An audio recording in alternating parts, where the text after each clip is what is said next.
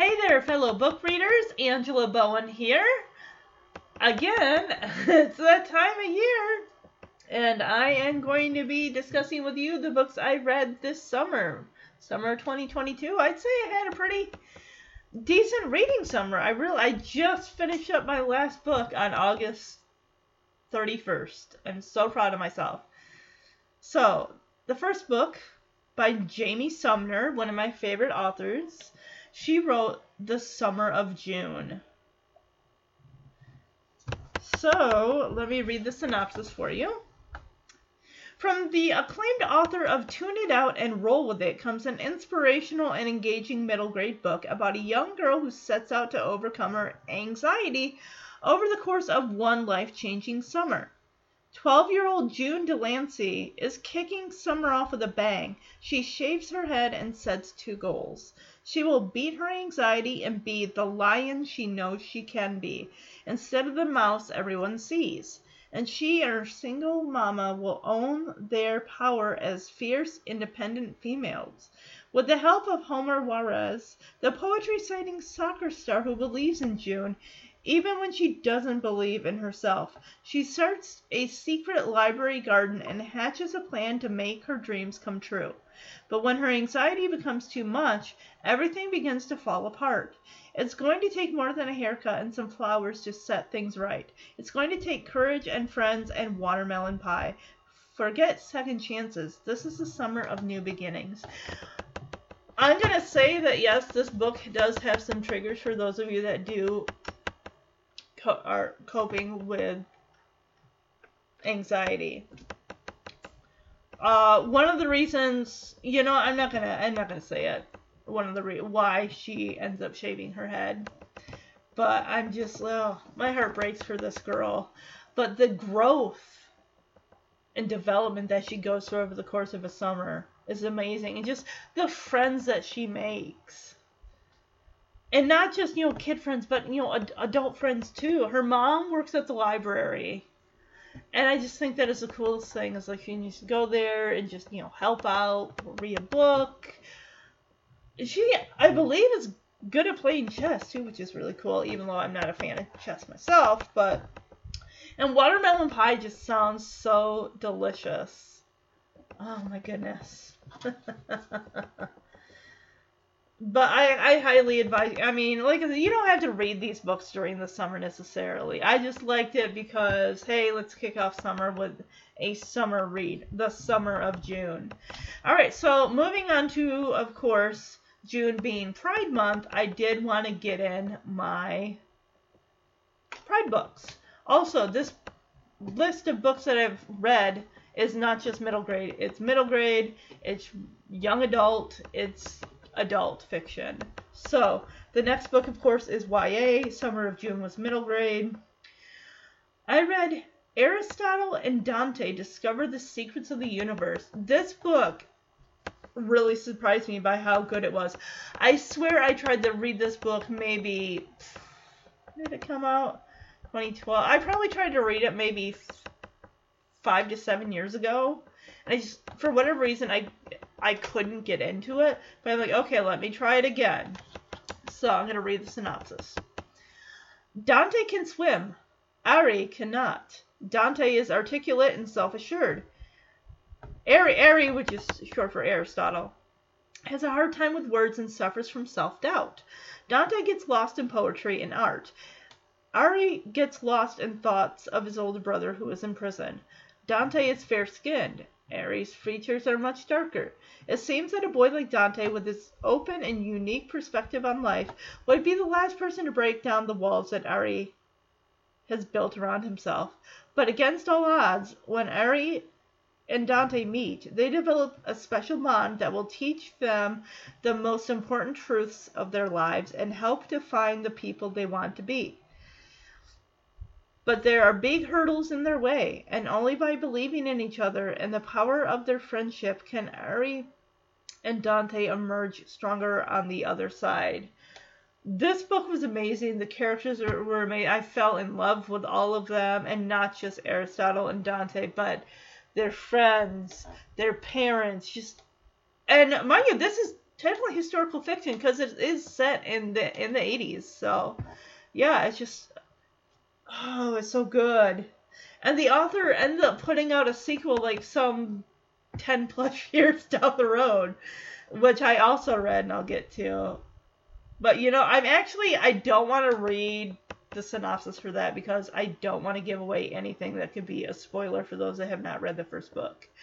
But and that's the thing. Another thing, you don't have to read these books just during Pride Month. I like to do that myself just because that's just how I am. Like when February rolls around, I definitely jump into books, for Black History Month and stuff. But that doesn't mean I just have to read them during that month. So, next one, Middle Grade. This is by another favorite author, Alex Gino. Wrote a book that came out this year, Alice Austen Lived Here. So I'll read the synopsis for this one. From the award-winning author of Melissa, which used to be called George, they had it changed. A phenomenal novel about queerness, past, present, and future. Sam is very in touch with their own queer identity. So yes, this is a book that does use, pronouns such as there. It took me a minute to kind of get used to how that kind of played out and everything when it comes to the sentence structure and just like, okay, this is how I'm reading this. This is how it's supposed to be. Okay. So they're non-binary and their best friend TJ is non-binary as well. Sam's family is very cool with it, as long as Sam remembers that non-binary kids are also required to clean their rooms, do their homework, and try not to antagonize their teachers too much. The teacher respect thing is hard when it comes to Sam's history class because their teacher seems to believe that only dead straight... What is C's? C, and then it's like a capital C, and then it's a lowercase is. I'm not sure what that is. White men are responsible for history. When Sam's home borough of Staten Island opens up a contest for a new statue, Sam finds the perfect non-DSCWM subject. Photographer Alice Austen, whose house has been turned into a museum and who lived with a female partner for decades.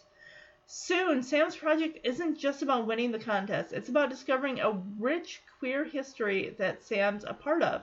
A queer history that no longer needs to be quiet, as long as there are kids like Sam and TJ to stand up for it. This book, like most of Alex Gino's books are short. They're usually just under 200 pages, but they pack a powerful punch, I'm telling you. This book was so good. I really, really enjoyed it. And I like how, even though Sam lives with her mom, and they live in an apartment, and there is a same-sex couple that lives, I believe, either below them or above them that has a baby, that Sam spends a lot of time with them and learning more about, queer history and all that stuff. And it's just really, really... It's just, I like that family does not have to always be blood. That you can make friends and have family wherever you go. So, and I don't want to spoil the ending either. I gotta say, it definitely was drawn out when I'm like, oh, there's not many pages left. What's gonna happen? Please don't leave this on a cliffhanger. They didn't leave it on a cliffhanger, guys. I'll let you know that much. So, the next book for June, for Pride Month, of course, The Civil War of Amos Abernathy by Michael... I don't know how do you... Leali? Leali? This book came out in early June, of course. Just like I think Alice Austen doesn't live here anymore. I think that also came out in June. Okay, so this one, a heartfelt debut novel about a boy's attempt to find himself in the history he loves. Perfect for fans of Dear Sweet Pea. Loved that. And From the Desk of Zoe Washington. Guys, that book has a sequel coming out next year. If you've not read From the Desk of Zoe Washington, go read it because it's incredible. Amos Abernathy lives for history. Literally, he's been a historical reenactor nearly all his life. But when a cute new volunteer arrives at his living history park, Amos finds himself wondering if there's something missing from history. Someone like the two of them. Amos is sure there must have been LGBTQ plus people in 19th century Illinois. His search turns up Albert D.J. Cashier, a Civil War soldier who might have identified as a trans man if he'd lived today. Soon, Amos starts confiding in his newfound friend by writing letters in his journal, and hatches a plan to share Albert's story with his divided 21st century town. It may be an uphill battle, but it's one that Amos is ready to fight. Told in an earnest, hilarious voice, this love letter to history, first crushes, and LGBTQ plus community will delight readers of Ashley Herring Blake, Alex Gino, and Malik Pancoli, which he wrote the best at it. Malik did, and he's got a new book coming out, and I believe it comes out next month, and I'm really excited for it. And this book, guys, I love history. I really, really do, and I love when middle grade does it. There's also another book that deals with history. It is a student that just loves history. The Not So Private, oh my goodness, I'm blanking. I'll figure it out. It's by, what is his name? Because I follow him on Instagram. Anyway, but yes, some books I will tell you flat out, when I read, I don't know what it is about the authors, what they cook up, how they do it, but it's like some books I start and I immediately just fall into them, fall in love with them. It feels like coming home. It feels like curling up in a warm blanket with just a cozy, I don't know how to describe it. It's just the characters. It makes you want to be there and hang out with these fictional characters. And that's what this book, The Civil War of Amos Abernathy, did for me. And I'm like, and this is I think this is the first book by this author. And I'm really hoping that we get more from him, because I loved this. Alright, of course, the ever-popular book that everyone seems to clamor for in 2022 because the movie came out. Where the Crawdads Sing by Delia Owens. I'm going to read the synopsis. I haven't told what my ratings are for a lot of these books. I did give this a 4 out of 5. Although, in my mind, I think it's more closely to a 3 out of 5, but I wanted to be kind to the author, and I thought the descriptions were good, even though it was kind of a slog to get through. The movie's really good, too. Alright, for years, rumors of the Marsh Girl haunted Barkley Cove, a quiet fishing village. Kaya Clark is barefoot and wild, unfit for polite society. So in late 1969, when the popular Chase Andrews is found dead, locals immediately suspect her. But Kaya is not what they say. A born naturalist with just one day of school, she takes life lessons from the land, learning the real ways of the world from the dishonest signals of fireflies. But while she has the skills to live in solitude forever, the time comes when she yearns to be touched and loved. Drawn to two young men from town who are each intrigued by her wild beauty, Kaya opens herself to a new and startling world, until the unthinkable happens. And Where the Crawdads Sing, Owens juxtaposes an exquisite ode to the natural world against a profound coming-of-age story and haunting mystery. Thought-provoking, wise, and deeply moving, Owens' debut novel reminds us that we are forever shaped by the child within us, while also subject. Guys, I gotta take a water break here for a second. My mouth is like as dry as the Sahara Desert. This water's like bottles dripping all over. Oh my goodness. I'm trying to drink more water even though I drink a lot of pop. Okay, So, oh, I got water all over my chair. My chair. Okay, where did I leave off? While also subject to the beautiful and violent secrets that nature keeps. The story asks how isolation influences the behavior of a young woman who, like all of us, has a genetic propensity to belong to a group. The clues to the mystery are brushed into the lush habitat and natural histories of its wild creatures. Yes, I do admit that this was a slog to get through the book.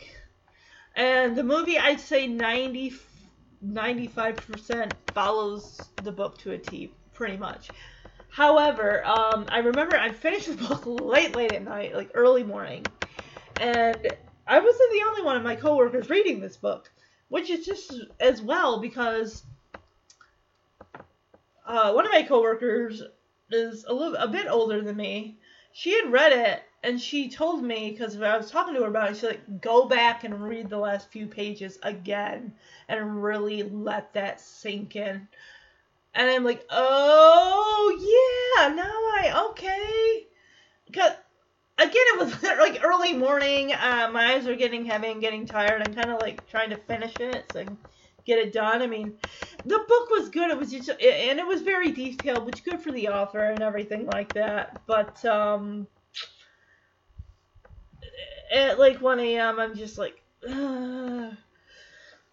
Alright, so moving on to, if you guys have listened to some of my other book-related podcast episodes, you know that I do enjoy Mr. Lemoncello's Library. Escape from Mr. Lemoncello's Library. It was made into a Nickelodeon movie, which I watched like 2 minutes of. I'm like, no, thank you. I think it would have been better maybe on Netflix, or, I don't know. I don't know.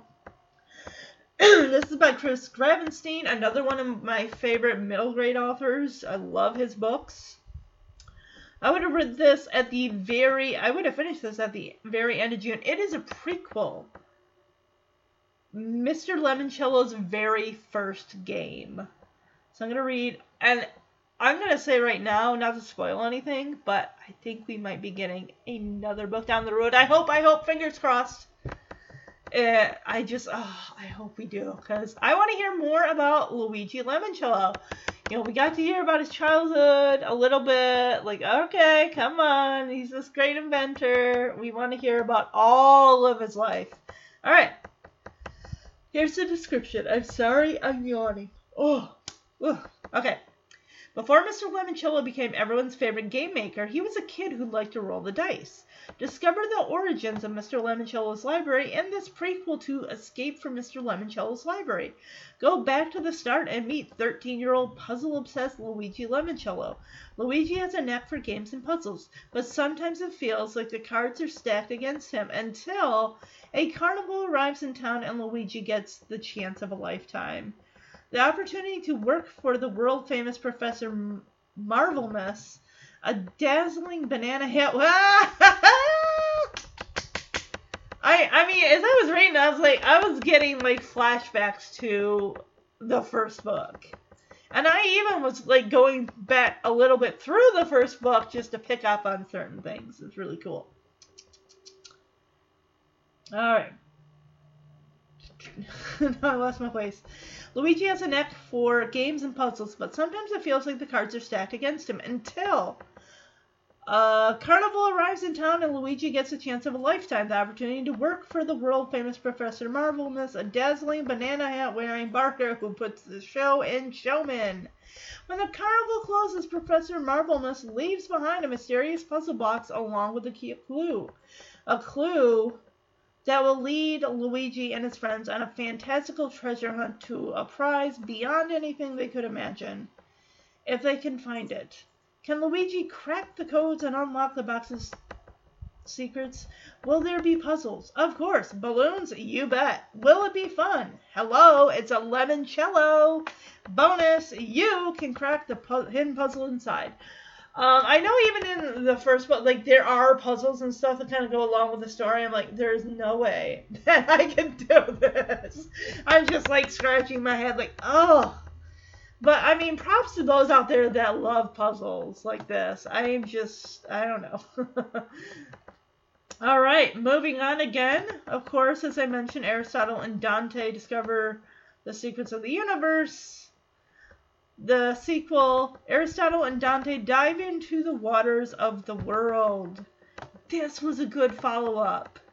Yeah, it was about 9 years after the first book came out. So yeah, he definitely took his time. It was by Benjamin Elier saying. I feel horrible because some people's names I can't pronounce right, and I just feel horrible for. Okay, so the next book, of course, I finished this at the end of July. This was called, and this is an adult fiction, guys. Take My Hand by Dolan Perkins Valdez. This book came out in April of 2022. I can't believe. I mean, I was in Barnes & Noble. I just had my purchases, and then I turned and I look, and like, what is this book? What is this book? And I read it, and I'm like, I need to get this. I need to have this book. It's so. It brought up topics that, guys, I'm a sheltered Midwestern. I grew up in the 80s. In a small town, 80s and 90s, and I think, beyond sheltered. I really, really was. There's a lot of stuff. But anyway, I'm just going to read the synopsis for this book, but it is wow. Inspired by true events that rocked the nation, a profoundly moving novel about a black nurse in post-segregation Alabama who blows the whistle on a terrible wrong done to her patients. From the New York Times bestselling author of Wench, Montgomery, Alabama, 1973. So this actually does take place as a not a dual narrative, but split in present time 2016 to past 1973. Fresh out of nursing school, Sybil Townsend has big plans to make a difference, especially in her African American community. At the Montgomery Family Planning Clinic, she intends to help women who make their own choices for their lives and bodies. But when her first week on the job takes her down a dusty country road to a worn-down one-room cabin, she's shocked to learn that her new patients are children, just 11 and 13 years old. Neither of the Williams sisters have even kissed a boy, but they are poor and black, and for those handling the family's welfare benefits, that's reason enough to have the girls on birth control. As Sybil grapples with her role, she takes India, Erica, and their family into her heart, until one day she arrives at the door to learn the unthinkable has happened and nothing will ever be the same for any of them. Decades later, with her daughter grown and a long career in her wake, Dr. Sybil Townsend is ready to retire, to find her peace and to leave the past behind. But there are people and stories that refuse to be forgotten, that must not be forgotten, because history repeats what we don't remember. Now, when I read this synopsis, before I had read the book, I went into it thinking one thing. If you guys don't want to be spoiled, skip ahead a handful of seconds. I thought it was going to go down the road of where one of these girls got pregnant by someone who sexually assaulted them. I even thought it was like a matter of like incest or something like that. I didn't know. I didn't know. When it says horrible, unthinkable, I'm thinking, okay, one of them was sexually assaulted, one of them winds up pregnant. Something like that. That's what I thought. This book flipped it on its head, and to the point where I didn't know that was going to happen. I'm like, holy moo.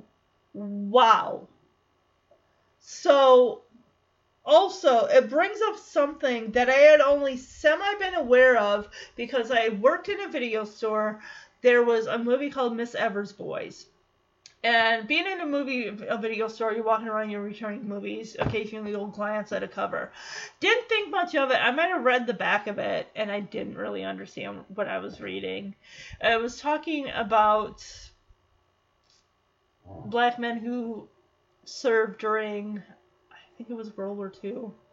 It was between the, it was between the 30s and the 70s. This whole prolonged thing of black men that were being injected with the syphilis virus, and we all know is an STD.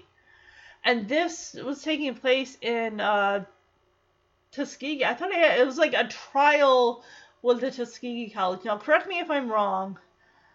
I didn't know, there's a TV. That, immediately when I read about that in the book, because that also, takes place in the same state, I believe, where that whole traumatic thing happened. I mean, and that's like 40 years of that going on. And it's just, oh my gosh. That's just horrible. I mean, ugh. And then this on top of it, I'm like, what in the heck?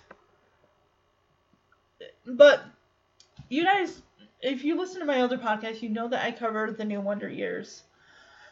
And one of the episodes called Goose Grease, which I recently covered, I believe it was season 1, episode 18. And it was brought up, like, one of the main characters' cousins was doing, like, a trial, like an experiment. It was an experiment, basically. It's what it was. Because the main character's father was saying, your cousin so-and-so, participated in that experiment, and there's something wrong, there's something going on. That's why, the main character's father does not trust doctors. It's like, there's something going on there. There's something, whatever they're doing there, it's wrong. And having, when this took that Wonder Years episode, I reviewed that after I read the book, and as soon as I heard that, I'm like, and even the main character, the narrator, said something that you still can't find in history books. No, I don't think you could, even back then. No, they don't talk about it. And this book, Take My Hand, enlightened me to that fact, and of the main focus of the book, of the sterilizing, poor, black girls. I mean, they're like 10, 11, like, oh my gosh, this is just, this history, it's almost like, unless you go searching for it, you're not going to know. And the thing is, the way that schools are just like, say, oh, you can't learn about that, we can't teach that, we can't do that. It's like, this is history. This stuff happened. Why do you think that kids don't need to know this? Why do you think it should be exempt from, history? I mean, what do you think history is going to be, like 2000s onward? Come on. Life and things and events took place well before the 2000s. We know this. And I'm sorry if I'm ranting, but it's just, I don't understand why people are, schools, curriculums are choosing to ignore this stuff and not teach it to this next generation.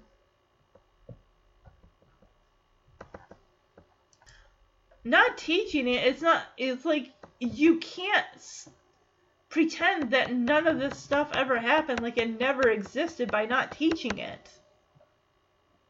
If schools aren't going to teach the kids about this stuff, then kids are just going to have to go out on their own and learn about it one way or another. When I went to school, I was taught, like, the basics, which I mean bare bones basics. I didn't know who Emmett Till was. I didn't know about the Tuskegee, medical experiment with the syphilis being injected into the black soldiers and stuff. I didn't know any of that until, like,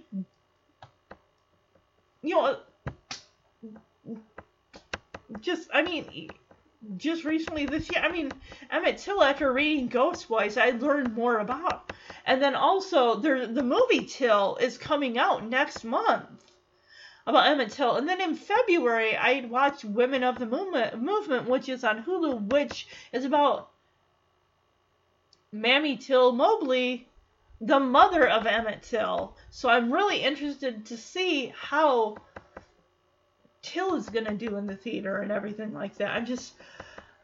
I don't want to compare both versions and stuff like that, but it's just like, oh my God, this stuff happened, guys. We can't pretend that it didn't, just to pacify, kids and just protect them and stuff like that. It's like, this is history. This is history. And future generations, guys, look at it. I just turned 40. I don't know how many years I have left on this earth. But I know that this stuff, we have to teach it to the newer generation so they'll take that on with them and carry that history on. I mean, the last thing we want is for this stuff to, die with older generations. I mean, think about it. Those that died on the Titanic, most of those that survived are long since gone. We have their stories and stuff that we can read about and stuff like that. But I know, guys, I'm harping on this, and I feel so strongly that kids need to be taught this stuff. You're not doing them any good, like keeping them in a bubble and just sheltering them like that. I mean, I know, and I'm not trying to tell people how to raise their kids or teach the kids or anything like that. This is just my own perspective. You don't teach them. Kids are going to search for answers one way or another, whether it's the library, whether it's the internet, or even just seeking out other people and, older people from older generations and sitting down and talking to them. Guys, they were there. They lived through a lot of this stuff. If you think about it, those people aren't going to be around a whole lot longer. I know, now I'm sounding morbid. I'm sorry. Guys, history is really important. That's all I'm going to say. And I'm going to move on. Alright, so the next book I read, I would have read this in July. This is another good one that I like. This is by Will Taylor. Another LG, basically I could call this, a pride book, even though I read it. I finished it on the second to last day of July. The Language of Seabirds. This would have come out in the middle of July, July 19th. So I'm going to read the synopsis. A sweet, tender middle grade story of two boys finding first love with each other over a seaside summer. Jeremy is not excited about the prospect of spending the summer with his dad and his uncle in a seaside cabin in Oregon. It's the first summer after his parents' divorce, and he hasn't exactly been seeking alone time with his dad. He doesn't have a choice, though, so he goes, and on his first day takes a walk on the beach and finds himself intrigued by a boy his age running by. Eventually, he and runner boy, Evan, meet, and what starts out as friendship blooms into something neither boy is expecting, and also something both boys have been secretly hoping for. I love this book. I love the characters. I really did not like Jeremy's dad. A lot of the times, I mean, if I were Jeremy, I'd be like, you know what, Dad? I know that Mom needs his time to pack up the house and get settled in her new place, because his mom took a job. And that's why he's spending 2 weeks with his dad at this. So it's not so much a resort, just kind of a seaside town that Jeremy's uncle, his dad's brother, kind of runs these properties. So they happen to have one available that they could use. And his dad is just, I don't know what is up his butt. I'm sorry, but just snapping at Jeremy, and Jeremy just thinking like his dad wasn't always like this. When Jeremy's parents were married, his dad was a fun one, his mom was a more strict one and everything like that, but she was more open and he could talk to her and stuff.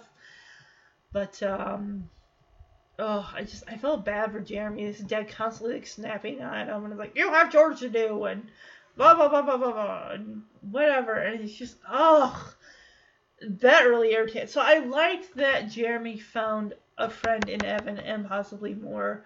where they're both struggling with their feelings and what to do with them and everything, and it's cool.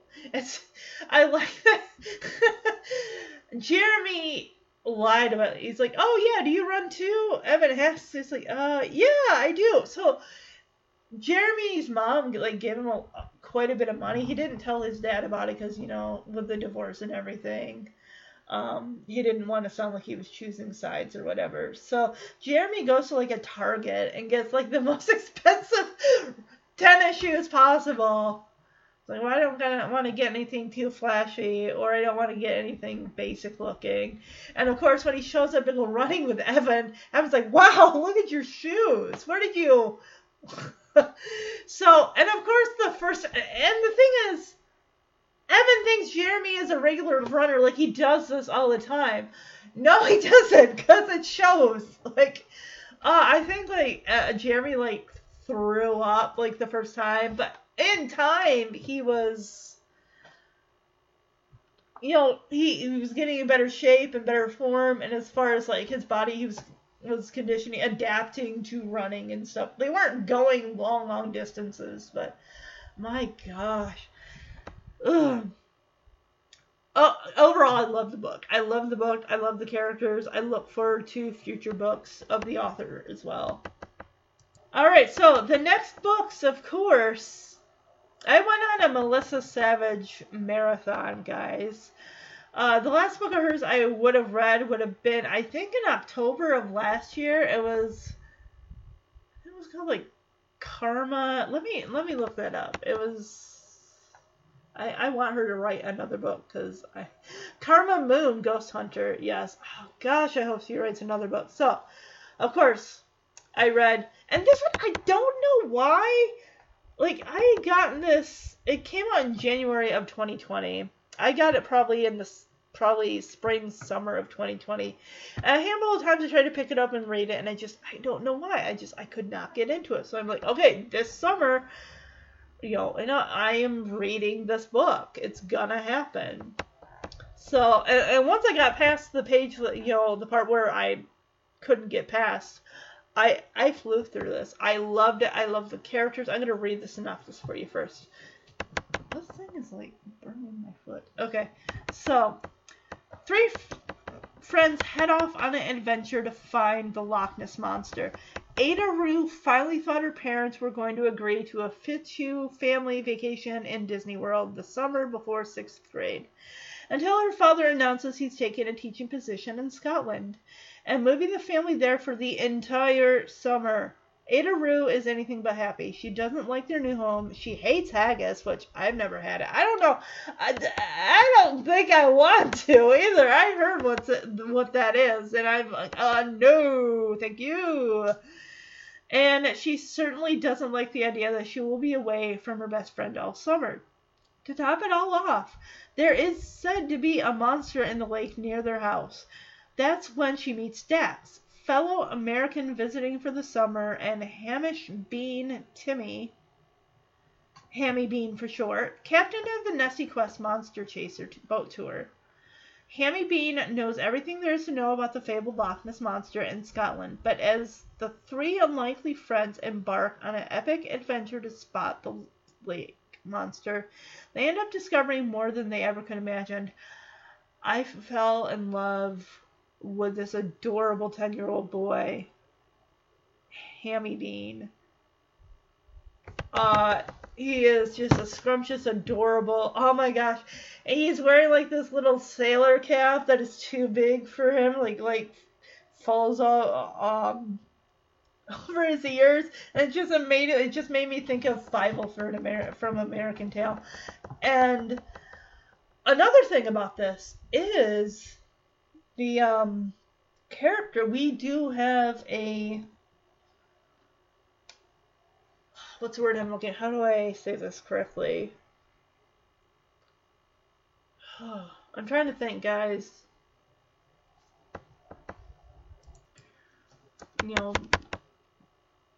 Sight impaired, blind. I don't know what the proper term is.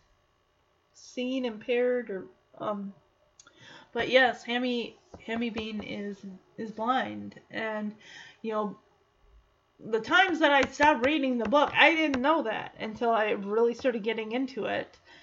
And Hammy Bean lives with his grandma. His parents are, I believe, in London. And Hammy Bean was, I believe I don't think if he was born with difficulties and stuff like that. And unfortunately, spoiler alert, his parents were into taking drugs and stuff and not taking care of Hammy Bean. And that's when his grandmother came in and took him and raised him and everything like that. And Ada Rue, she and Hammy Bean become such a pair. And of course, Dax, this American from New York who's got long hair, loves music from like the 60s and 70s. He's got a guitar. And it's just, this trio, man, going on and looking for Loch Ness. And I love there's also talk of a podcast as well, because Ada Rue has a podcast. I'm trying to remember what exactly she talks about on it. I guess her only 2 listeners are her grandparents. But it's such a good book. And just learning about another place that I've never been. And buttered popcorn jelly beans at the beginning of the book, that's like Ada Rue's favorite. I'm like, I hear you, girl. I love buttered popcorn jelly bellies. They are my fave. But yeah, she just really, she really grows as a character. All of the kids do. And just, they come together, this amazing,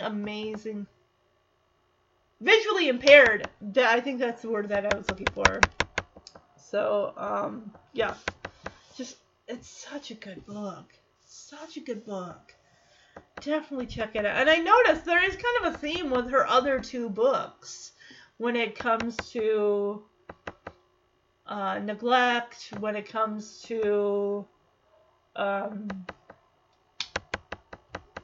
like, we have the best friend who's a believer, right? We have the main character who's like, not really. Because in this book, it deals with the Loch Ness, right? The book that came out before that, well, 2 books prior before that, I believe her first book, which is the next one I'll talk about, Lemons, also deals with a character who has lost somebody. And I will talk about that book in just a minute. And in the third book, so we have Lemons, we have The Truth About Martians, which is the second book. Nessie Quest is the third book, and then Karma Moon is the 4th book. So, yeah, I loved it. I don't know why it took me so long to get, past whatever my issue was at first. I mean, the cover looks a little goofy, but it's like a kind of a peach salmon sky with kind of a teal water with a periscope for the eye and the word Nessie and then Quest. It just, all the books all center around something, a creature that supposedly doesn't exist or is rumored to exist, like the Loch Ness Monster. In Lemons, it's Bigfoot. In The Truth About Martians, it's extraterrestrials. So we're going to jump ahead to the next book I read, which was Lemons. This book would have come out in 2017. So I'm going to read the synopsis for this. What do you do when you lose everything that means anything? 10-year-old Lemonade Liberty Wit doesn't know the answer to that question, except what her mom taught her. When life gives you lemons, you make lemonade. But what if those lemons are so big that you forget how? How do you make lemonade out of having to leave everything you know in San Francisco to move to the small town of Willow Creek, California, and live with a grandfather you've never even met? In a town that smells like grass and mud and bugs, with tall pines instead of skyscrapers and dirt instead of sidewalks, Not to mention one woolly beast lurking in the woods. That's right, Bigfoot. A ginormous wooden statue of the ugly thing stands right at the center of town like he's someone real important, like the mayor or something. And the people here actually believe he's real and hiding somewhere out in the pine-filled forests. How can anyone possibly be expected to make lemonade out of these rotten lemons? Everything is different, and Lem just wants to go back home. And then she meets Tobin Skye, the CEO of Bigfoot Detectives, Inc., and sole investigator for the town.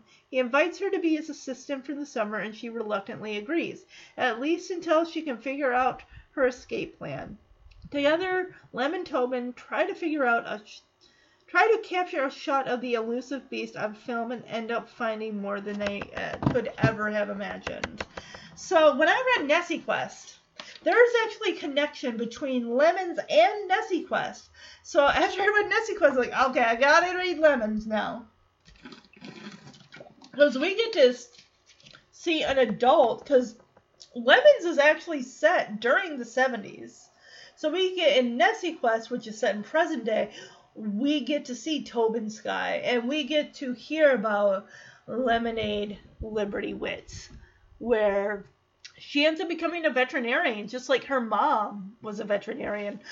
There's a trigger warning for if you have a loved one who is or has passed, is suffering or has passed from cancer, like I have. This could be a trigger. Her mother passes away, and she is sent to live with her grandfather, and Liberty, she's never met her grandfather, doesn't know anything about him, but he is really her only living relative. As far as her dad goes, I don't believe he was in the picture, and it's just an adjustment for her. There's even one of her favorite teachers has actually thought about adopting her or fostering her if she doesn't want to stay with her grandfather. It's just such an adjustment, and I tell you guys, I love how this book takes characters and makes them besties. And again, I say, family does not always have to be blood. It doesn't. And I like how her grandfather runs this Bigfoot souvenir shop, and Tobin, at first, he seems kind of high maintenance a little bit because he runs a Bigfoot detective agency and makes her like an associate or an assistant. Like, he's not going to make her partner because she keeps saying, I'm not going to stay here, I won't be here that long, because she wants to go back home to San Francisco, even though she really doesn't have a home to go back to. And it's the summer, it's before school starts, and Tobin and his mom, live in a house just across the street from Liberty's grandfather. And, it's right around the time of, the Vietnam War, and Tobin's father has been MIA for a very long time. They don't know where he is. They don't know whether he had been killed in action. It just says missing in action. So they were supposed to pick him up from the airport, and he just never showed. So, and I don't want to spoil anything else in regards to that. There's also an older lady that she's just lonely. Her kids have moved on and everything. So she'll call the detective agency. She'll I think I spotted Bigfoot just outside my window. I think he was getting at my, birdhouses or something. So she'll invite Tobin and Liberty over. She'll make cookies. She'll tell stories to Liberty about, I remember your mom when she was your age. I watched her grow up. And Tobin's mom was a good friend of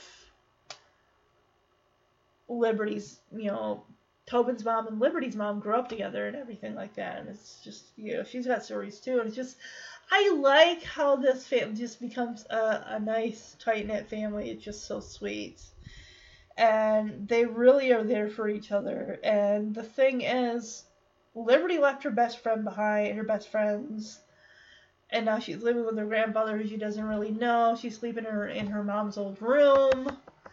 it's just a lot of questions, and it just, yeah, just trying to get used to, you know, yeah, and it's just sad. It's like sometimes, well, it turns out Liberty's grandmother, her mom's mom, her grandfather's wife, passed away when Liberty's mom was young, well, young, probably out of high school, and she and Liberty's, you know, grandfather had a falling out. They said some hateful words. They both parted, went their separate ways, just never talked. And even though I'm sure, Liberty's grandfather wanted to reach out and make contact, and unfortunately, it became too late. She got, Liberty's mom got sick. She had cancer and she sadly passed. And, he never got the chance to make amends, but he has a chance to make it right with his granddaughter. And it just, the whole, the book, I mean, it's not the whole summer. I swear it's like, I think school's starting in like 2 weeks. So, but, and Tobin gets really attached to Liberty, and, the other kids make fun of Tobin because he's always wearing this safari hat, never takes it off. And kids will, like, these two boys will crank call the Bigfoot hotline or, business line. And like, oh, it's all Bigfoot, come on. Yeah, they're just messing with Tobin. And Liberty, when Tobin isn't there one day, she goes and hangs out with some of these kids who are going to be in her class, in her school and everything, to get to know other kids. And there's a whole thing with, Tobin's like, why are you talking to them? They made fun of me. Why would you be friends with them? And it's just, yeah, so it's just kind of dealing with that. It's like, yeah, sometimes, someone forms a really tight attachment, like, hey, you're my best friend, but I don't want you really hanging out with other friends, especially those that tease me and stuff. But, we never got to, spoiler, we never knew if she got to get a kitten from, that when the girls, they're all playing kick the can, which I think it's like capture the flag or something. So yeah, and Tobin is always like wanting to get information, like hardcore evidence of Bigfoot and that he exists and everything. And it's just he wants to be somebody, and it's like the only way to do that is to have evidence and prove that Bigfoot exists. Get his name in the paper and all that fun stuff. So, but definitely, I mean, I know I went into more detail in this book and than a lot of the others, but I love Melissa Savage's books, guys. They are comfort reads. They are just like, oh, this is going to be awesome. So, and of course, the last Melissa Savage book, until she writes a new one, fingers crossed, The Truth About Martians. Now, I'm going to say I like this book. I like the other ones a bit more. But I'm going to read the synopsis. A boy and his best friend set out to discover the aliens who crash landed next to their Roswell, New Mexico farm in this charming novel packed with adventure and heart. Perfect for fans of Allie Benjamin's The Thing About Jellyfish and Jennifer L. Holmes' The 14th Goldfish. Milo never really believed in Martians unless they had a starring role in one of his comic books, but then a flying saucer crash lands next to his Roswell, New Mexico ranch, and he starts to hear voices, like someone is asking for his help. With his best friend Dibs and Crush Gracie by his side, and his Crackerjack superhero membership card, a slingshot, and a small American flag for peace in tow, Milo sets out on an epic adventure to investigate the crash and find the Martians. But he and his friends end up discovering more about the universe than they ever could imagine. I'm going to go straight on and tell you major trigger warning for child abuse. There's a character here. It's Milo's best friend Dibs. His mom basically took off, and his dad is at risk of losing their farm. And his dad drinks a lot. And sometimes Dibs is faces the brunt of his father's anger, but he stays a lot at Milo's house. And his family, they want to adopt this kid. They want to take him, and like, hey, and they have offered, and every time Gibbs' dad turns him down, like, no, he's my boy. You're not taking him from me. Also, we deal with the main character has lost an older brother due to a sickness. We don't know exactly what that sickness is. Another book that is historical fiction because it is set in, I believe, 1947. So yeah, we go even further back in time with this one. So yeah, it's a very good book. I enjoyed the characters and everything, and I like that. For the longest time, I wasn't really reading, the author's note. Read it. You might learn something. And with Melissa Savage's books and the author's note, she goes into detail about how she came up with the story. And a lot of them, there's always research involved. She actually did travel to Roswell, New Mexico, and talk to people about the UFO crash of 1947. I want to say that I know that those out there that, visual impairment representation in books, when it's not by someone who is visually impaired themselves, I understand it's like you want real representation. When I read the author's note for Nessie Quest, Melissa Savage's mother suffered from an illness where she lost her sight when Melissa Savage and I believe whether her brother or sister or siblings. Hold on one second. I understand that that's not the same thing as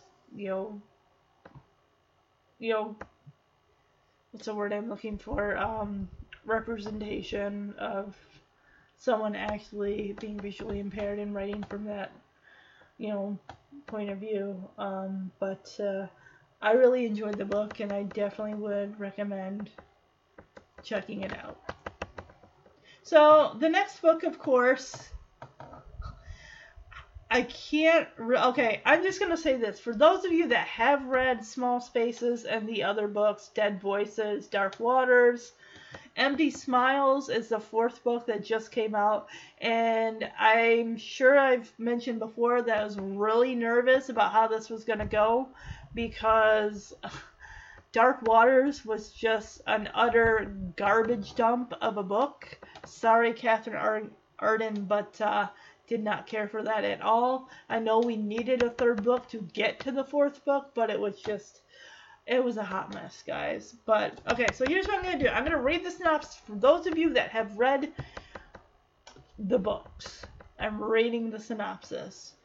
If you haven't read the books and you're okay with hearing the synopsis, cool. If you haven't read the books, you don't want to be spoiled, jump ahead like a minute or so. Okay, so I'm going to read the synopsis. New York Times bestselling author Catherine thrills once again in the finale to the critically acclaimed spooktacular quartet that began with Small Spaces. It's been 3 months since Ollie made a daring deal with the Smiling Man to save those she loved, and then she vanished without a trace. The Smiling Man promised Coco, Brian, and Phil that they'd have a chance to save her, but as time goes by, they begin to worry that the Smiling Man has lied to them and Ollie is gone forever. But finally a clue surfaces. A boy who went missing at a nearby traveling carnival appears at the town swimming hole, terrified and rambling. He tells anyone who will listen about the mysterious man who took him, how the man agreed to let him go on one condition, that he deliver a message. Play if you dare. Game on. The Smiling Man has finally made his move, and now it's Coco, Brian, and Phil's turn to make theirs. And they know just where to start. The traveling carnival is coming to Evansburg. Meanwhile, Ollie is trapped in the world behind the mist, leaving the horrifying secrets of the Smiling Man's carnival. Learning the horrifying secrets of the Smiling Man's carnival. Trying everything to help her friends find her. Brian, Coco, and Phil will risk everything to rescue Ollie, but they all soon realize this game is much more dangerous than the ones before. This time, the Smiling Man is playing for keeps. The summer nights are short, and Ollie, Coco, and Brian and Phil only have until sunrise to beat him once and for all, or it's game over for everyone. I'm going to tell you this. Like I said, I was nervous going into this because the third book was bad, in my opinion. And the second book was just okay. This book, wow, it brought everything I could have wanted and more into this final book. Oh my gosh, I loved it so much. It just reminded me so much of Small Spaces. And the thing is, I was like, oh great, now we're going to give, because the first one, Small Spaces, had Ollie's narration. Second one had Coco's narration. I think it might have been Coco and possibly Ollie. I'm not sure. And then the third one, of course, Brian's narration. And I'm like, oh, great. Phil was in the mix in the third one. I'm like, oh, great. The third one's going to have, Phil. A character we really did not know much about. So I was surprised when we got all three. We got Ollie's point of view with the Smiling Man and the traveling circus. We got Coco's POV because she and Brian both are, and Phil, we are dealing with, Ollie's missing. We know she's not dead, even though her dad thinks she is. They need to find the Smiling Man, and they need to work at, getting Ollie back. But we get Coco and Brian's point of view, which is good.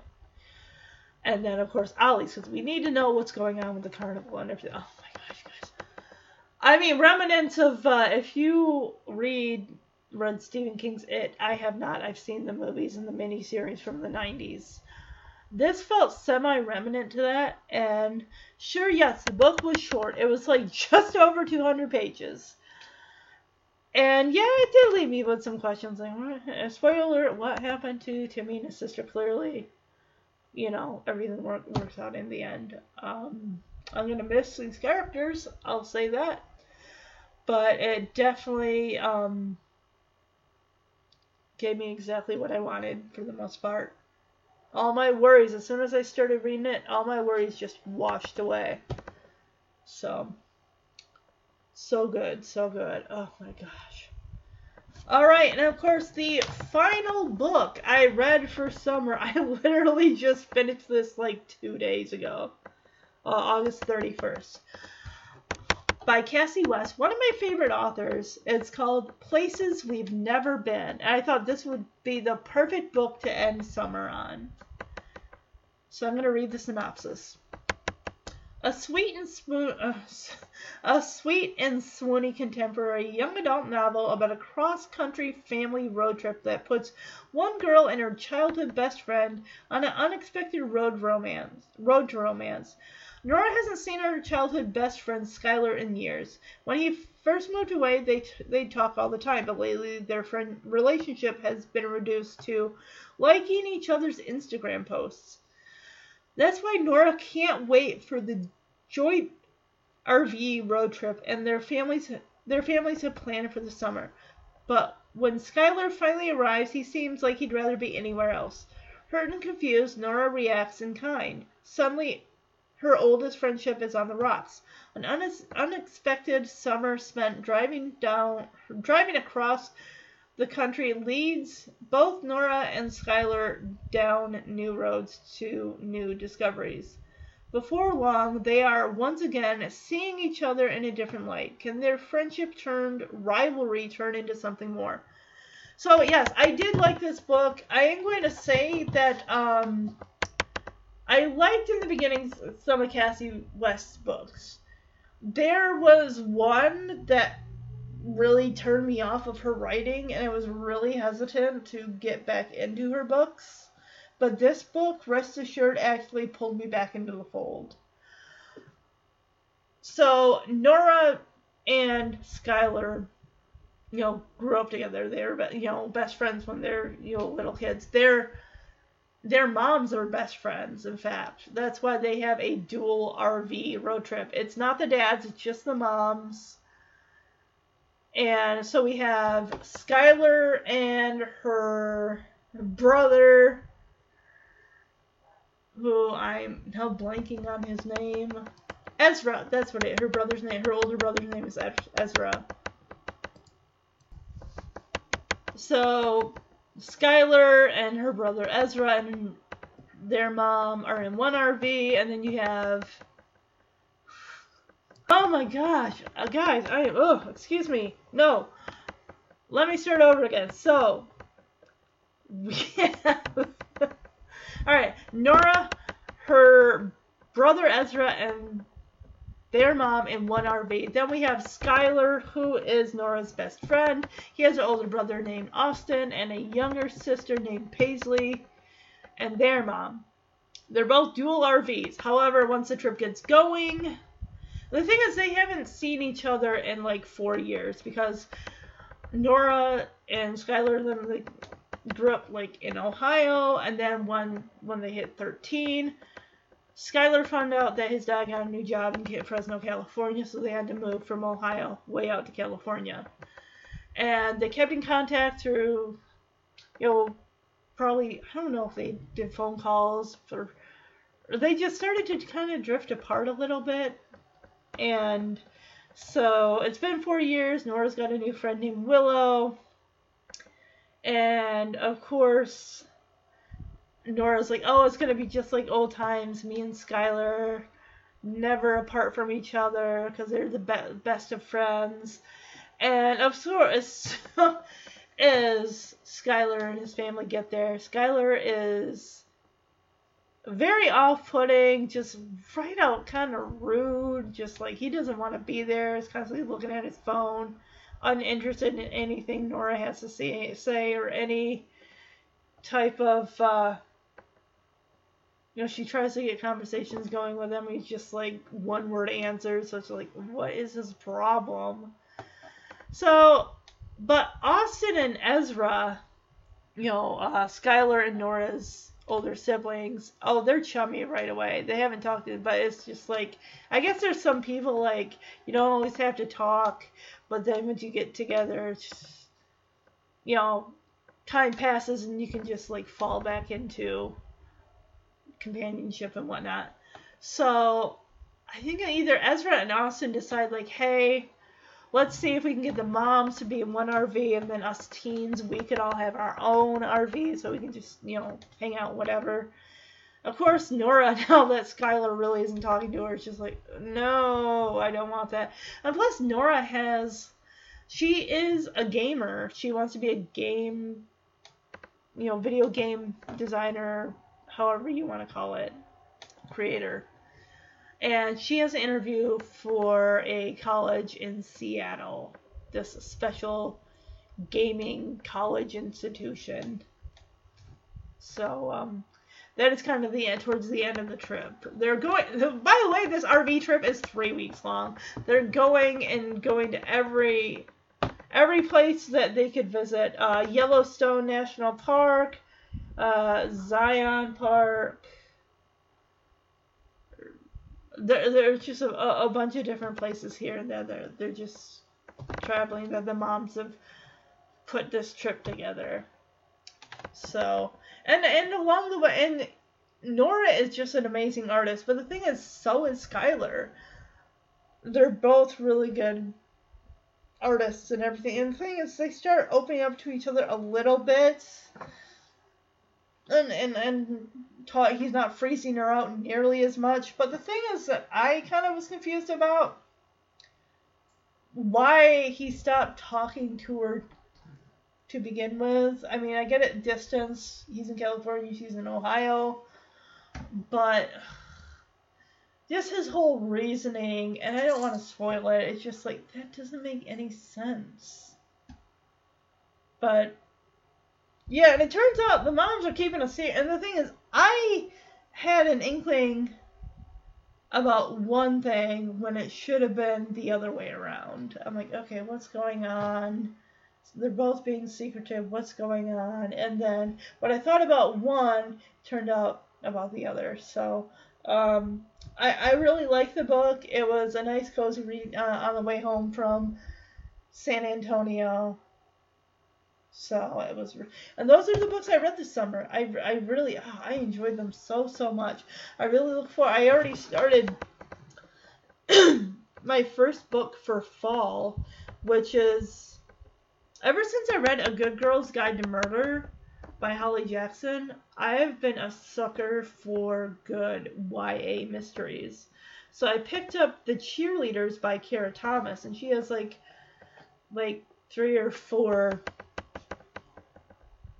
mystery books. So I'm going to read this one because I'm in the middle of it actually right now. So, alright. When did this book come out? It came out in 2018, so it's been a bit. Okay. There are no more cheerleaders in the town of Sunnybrook. First, there was the car accident. 2 girls gone after hitting a tree on a rainy night. Not long after the murders happened, those 2 girls were killed by the man next door. The police shot him, so no one will ever know why he did it. Monica's sister was the last cheerleader to die. Trigger warning for suicide, guys, and murder. After her suicide, Sunnybrook High disbanded the cheer squad. No one wanted to be reminded of the girls they lost. That was 5 years ago. Now the faculty and students at Sunnybrook High want to remember the lost cheerleaders, but for Monica it's not that easy. She just wants to forget. Only Monica's world is starting to unravel. There are the letters in her stepdad's desk, an unearthed years-old cell phone, a strange new friend at school. Whatever happened 5 years ago isn't over. Some people in town know more than they're saying, and somehow Monica is at the center of it all. There are no more cheerleaders in Sunnybrook, but that doesn't mean anyone else is safe. That is the book that I am reading, and when I start my end of the year, which I'll probably do at the very end of 2022, probably the last week of December. So I'll be going through all the books I read in the fall and early winter. I hope you guys all enjoyed this review and maybe you found some good books to check out. And I'm actually going to be back with books that I would like to read. Maybe, books that are coming out this fall that I would like to read in the coming months and everything. So I'm going to be releasing a podcast episode about those. And again, maybe you'll find some new books to read. Books that you could recommend to someone you know might be interested in them. So, have a great week, everybody. Actually, it's Friday, so have a great holiday weekend, everybody. Bye-bye.